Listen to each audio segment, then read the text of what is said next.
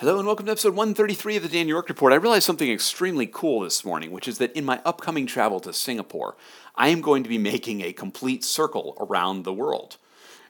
Just blew my mind as I sat and mapped it out on a globe this morning. Now, I knew this, of course, when I was booking the tickets, but to see it on an actual globe was to say, wow, that's kind of cool. Now, all right, it's a long time in airborne tin cans, but for a map geek, a guy who loves geography and globes like me, it's kind of pretty cool.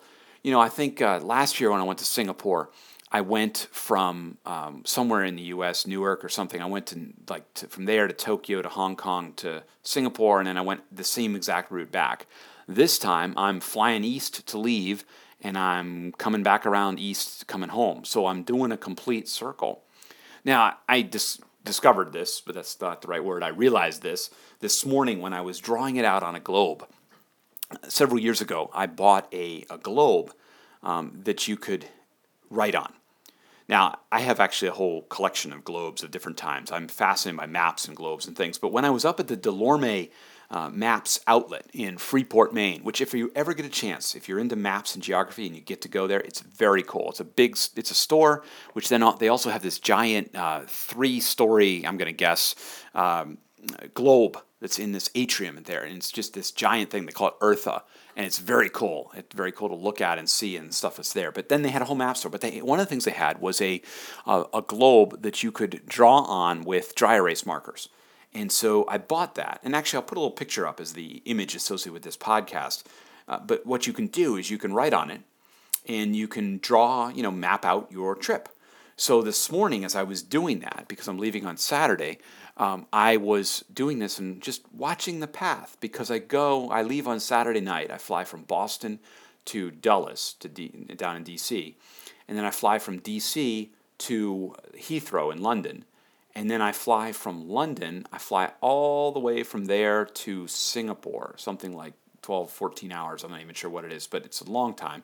And I wake up I get to Singapore at 9 o'clock in the morning on Monday morning. And then I'm there Monday, Tuesday, Wednesday. And then Thursday morning, I leave at 5:45 in the morning. I leave out of Singapore flying to Hong Kong. And then I fly from Hong Kong 14 and a half hours to Chicago. And then I fly from Chicago to Boston. And that day is one of those weird days because you leave at 5:45 in the morning on Thursday, March 27th. And you arrive in Boston at 8:20 in the evening on Thursday, March 27th. So you're leaving at 5:45 a.m., arriving 8:20 p.m., and in the meantime, you've done 26 and a half hours worth of travel. Needless to say, I may not be too coherent on Friday the 28th. Anyway, but it's just kind of cool to see how you're flying and going around there.